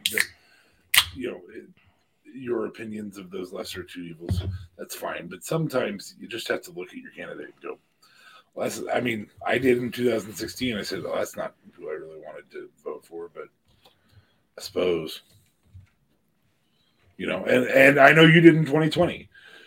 He was not your ideal Democrat candidate. I know you did in 2016. It was Mark May, Maryland's governor that you liked so much in 2016. God, it's been so long. I don't think the last one out. Yeah, he didn't make it past the primaries. The guy I really wanted. Yeah, the one that was it was Bernie, him, and Hillary were the three left. I've got to remind myself who it was because. And then after he was out, I know that your preference you're referring Bernie. to Martin O'Malley. Martin O'Malley, that's what it was. Who withdrew during the primaries? Yeah. And I know your preference was Bernie over Hillary. Mm-hmm. I know this from having conversations with you and listening. And at the end of the day, when you were voting for Hillary, you went, well, it's not who I wanted, but better than the other guy. So if people are saying that, that's one thing. But to go to your primary and vote for Herschel Walker means you're not paying attention to politics. Mm-hmm. That's what it really means. Whether this stuff came out or not beforehand, you're not paying attention to politics. You're just voting because somebody told you to vote that way. Yeah. And that's a horrible, horrible, horrible decision. Yeah. I mean, I'll point out that back in 2008, in the Democrat primaries, we had John Edwards running, and then stuff came out that was not nearly as scandalous as the stuff coming out about Herschel Walker. Still scandalous, but not nearly as scandalous, right? Is that when he cheated on his wife while she was in the hospital with cancer? Okay. Yep. A solid leader at one point for vice presidential candidate for Barack. Yeah. And when that came out, for re-election at the time. Yeah. He dropped out, right? He understood that this was too damaging to his chances of winning, and he dropped out because he knew that Democrat voters were not going to overlook that. Is that where our country is degraded to? Is to the point where we're consistently across the board picking the lesser of what we consider two evils? The thing is, I think I'm making the argument that I don't think we're consistently across the board, because in this case, this guy dropped out over a scandal that was considerably less than what Herschel Walker went through. And it wasn't even a lesser of two evils, right? He dropped out, and Barack Obama went on. Because he knew that this scandal was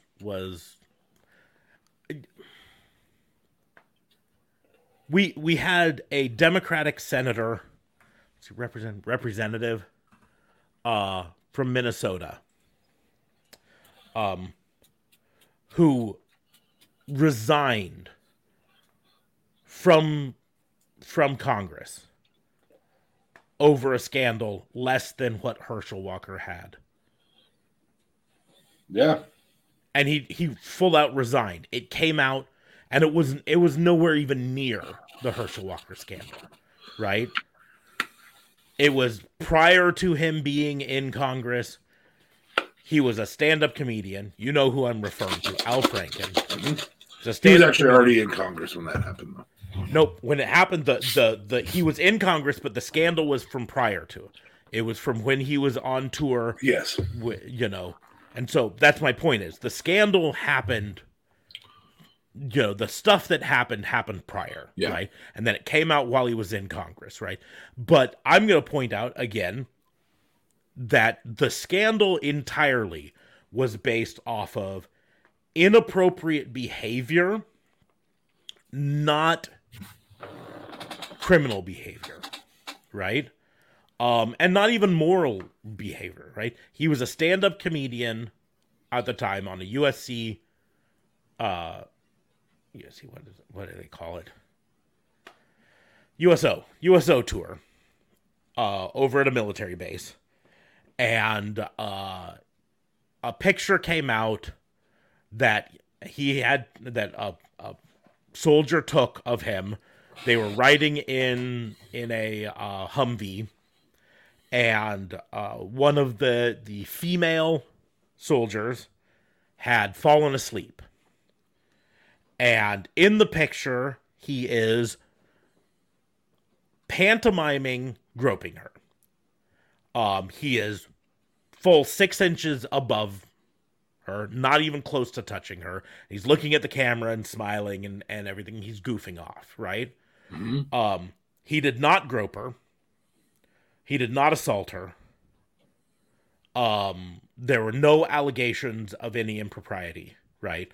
But this picture came out and people demanded that he resign, and he did resign from Congress over it, right? Mm-hmm. That is way, way lower. This isn't even a lesser of two evils thing. He resigned over this. And yet Herschel Walker has these allegations, has these on record, and gets voted for, right? That's not a lesser of two evils thing, right? No, I'm and blessed so that I don't have to vote on that one. Yeah, my point is, I think pretty much consistently over at least the last 20 years, that one side has held their candidates to a higher standard than the other side. We've got a presidential candidate who then won president despite being on record talking about using his power to coerce women to doing things, right? He is on record stating that while he was the owner of the Miss USA and Miss Teen USA pageant, that he would just walk into the women's dressing room and they couldn't stop him because he's the owner. And excuses were given for it. And I think if that same thing had happened on the Democrat side, he would have been out as candidate. They would have forced him to resign as candidate. Historically, we've seen that happen on the Democrat side, and recently we have not on the Republican side. Herschel Walker is a perfect example. If that same story came up about a Democrat senator pressuring a woman into getting an abortion that she did not want, right? He would have been out as a candidate. Hands down. Yeah. So, anyways. You said bad candidate. He was a horrible candidate. But the fact that he got that far says a lot. The fact that he still might become senator says a lot.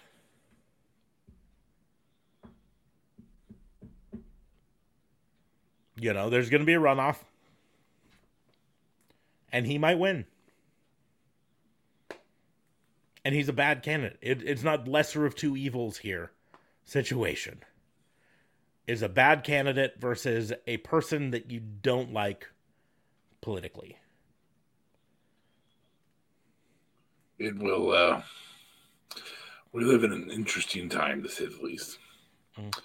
I disdain the fact that there's a segment of a population large enough to support Donald Trump, that Donald Trump could potentially ruin candidacies of reasonably good leaders. I'm going to say something that I think I'm fortunate enough that not much of my extended family knows about this podcast or listens to it. And the people that I'm going to refer to definitely don't. I have cousins who live in Georgia. These cousins legitimately, their job for years, for a decade, was Christian media, was going around and making videos about the evils of modern hip-hop and modern rock music. It's that their rock and roll causing all them problems. That the problem with society is that Christianity is not leading the way. And I know for a fact that these people voted both for Trump twice and are probably going to re-vote and already voted for Herschel Walker. I just, ugh. And it boggles my mind. But I know for a fact that these people, because the part of the problem is identity politics. And this is really weird for us to do a half hour on a wrestling podcast. And so maybe we've lost a bunch of listeners now, but identity politics is part of the problem, right? People saying, I have to vote for red or I have to vote for blue, right? Rather than looking at the quality of the character, right? Because I cannot see in any empirical evidence that suggests in any way, shape, or form that Herschel Walker is the more moral candidate versus Warnock. I think at some point you just have to accept the fact that all people are in some way, shape, or form not moral. That's I mean, we all have to own that part of our lives. That said, I mean, there's a modicum of malevolence in every human being. Our ability to control it is whether or not, I don't want to say we're considered good or not. We're considered, I don't even want to say justifiable, because at the end of the day, no person is really justifiable. We all have, like I said, a modicum of malevolence. But by golly, sure would be nice to not have just vile things from any candidates anywhere, for any. Tolstoy said it best: absolute power. I think it was Tolstoy. Absolute power corrupts absolutely. And boy, our leaders as in politics have shown the amount of corruption that. Who was that? Was that Tolstoy? Maybe S-O-L-E-T. I think you can give excuses about morality and all of this stuff. This isn't an excuse. It's just in general, I think. Again, Lord Acton. You have Herschel Walker, a spouse abuser, I'm still pointing out, versus a actual reverend, a pastor in a Southern Baptist church who's been pastor for 20 years. 20 years as a pastor. No scandal in his past. He graduated cum laude with a bachelor in psychology, right? He then went on to Savannah State University, earned his master's of divinity, his master's in philosophy, his doctorate in philosophy from Union Theological Seminary, which is affiliated with Columbia University, and then spent 20 years as a pastor in churches. That should be the recipe for cross-party support. Like, again, you and I both know being a pastor doesn't make somebody a good person. It does not, but that's where I then point out I also don't 20 years with no scandals. I also don't in any way, shape, or form think that Herschel Walker is a good person. No. So, anyway, back to the food subject. Go to Wendy's. Get yourself one of the. Do it on your cheat day. I have to tell you that I don't get a whole lot of cheat days, but I can say that I turned my back on DoorDash because they wouldn't refund a portion of something they could not deliver. The restaurant wouldn't deliver. And like I talked to them numerous times, it's like, no, let me point out the ticket and how you guys didn't refund the delivery fee. And so I went to Uber Eats, which meant I didn't have Amigos available at work anymore, which drove me crazy. If you guys have listened before, you've heard us talk about Amigos and their amazing stuff. You also know that I am dieting and have lost a significant amount of weight, but not as much as I need to. So I lost my salad that I like so much from Amigos. Reasonable replacement. They put the rotisserie bites at Dairy Queen on a salad. And those rotisserie bites are really solid chicken. So, have you had them? No, I have not. But can I potentially make your day? What?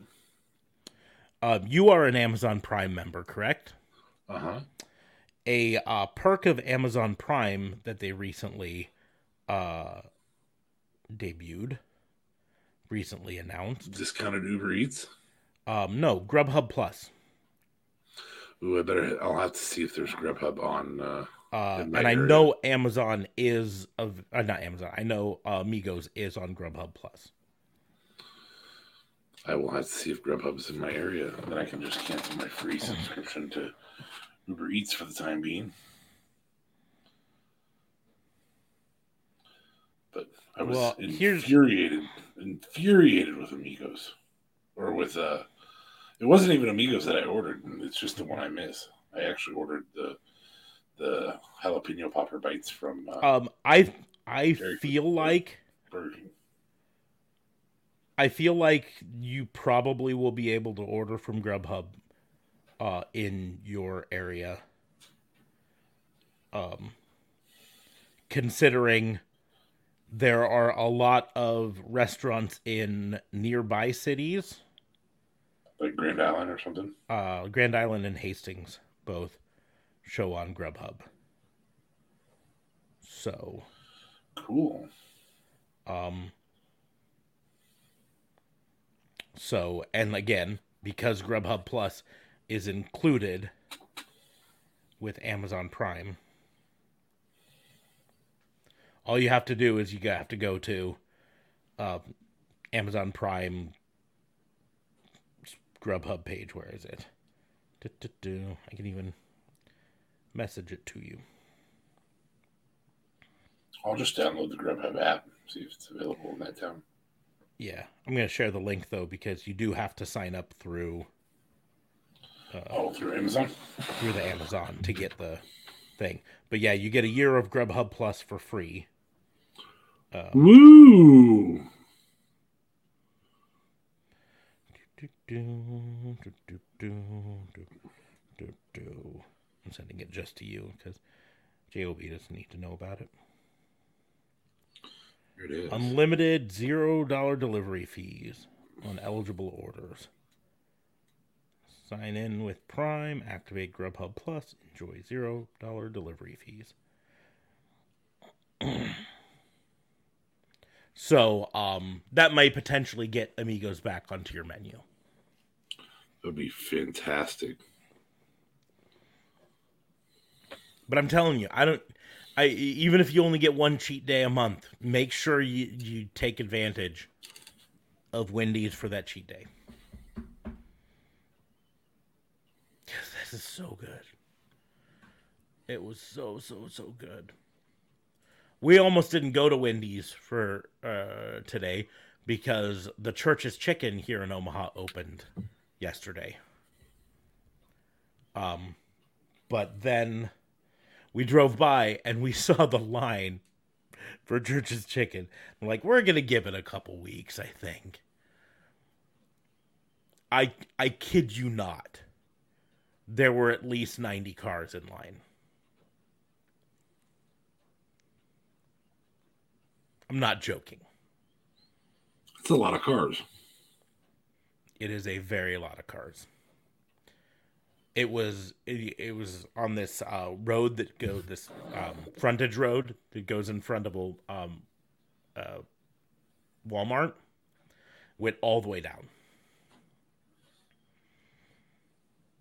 Like, insane amount of cars. Just in line for, and you know, I'm a Church's Chicken fan, so I'm like, yeah, I get it. But I wasn't about to sit in that line with a 4-year-old in the backseat complaining about why am I not at home. I'm hungry. But, anywho's, that's enough food talk for this wrestling podcast. The struggle with ADHD is real. I'm telling you that. It is real. Absolutely. Anyways, I used my beard straightener today. That's what looked different. I thought maybe you dyed it. Nope, I straightened it. So it looks longer than it normally does because it's straightened. And it's kind of weird for me to get used to. Anywho's. But on that note, let's go ahead and wrap things up for the Fantasy Booking Wrestling podcast. Make sure to check out the links in the doobly-doos below, wherever you watch it. Make sure to like, share, and subscribe. That's the best way to support us, is a subscription. And like I mentioned with Amazon Prime gets you lots of perks. I'm not sponsored by them in any way, shape, or form, except Twitch is owned by Amazon. And because of that, if you are an Amazon Prime member, you get to 1 free subscription a month, and you can throw it our way and help us out free of charge. Doesn't cost you a thing. You're free. Except for your Amazon Prime subscription, which, let's be honest, you were going to do anyways, right? So, but yeah, make sure to check out all our socials. I've started posting some pictures of my action figures on my Instagram, so you can find that at Raw and Order WBU. Twitch, TikTok, Twitter, Instagram, all at Raw and Order WBU, except for Facebook, which is at Pissant Podcast Reasons, all of that stuff. You can follow DA Fabe at DA Vincent K. Fabe on Twitter. Mm-hmm. That's it.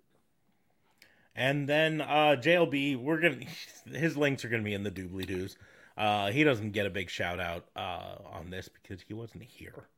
Despite the fact that he's been off work for, at least half an hour now. Just saying. But on that note, we're going to go ahead and close the book. Like, share, subscribe. Hit up our merch store. The links are in the doobly-doos for that. So you can get things like the Those Who Can't Wrestle podcast shirt, or the autograph shirt like's behind me, or, all the fun stuff on there. But anyways, we're going to go ahead and close the book. Thank you all for listening. We will see you soon. Deuces.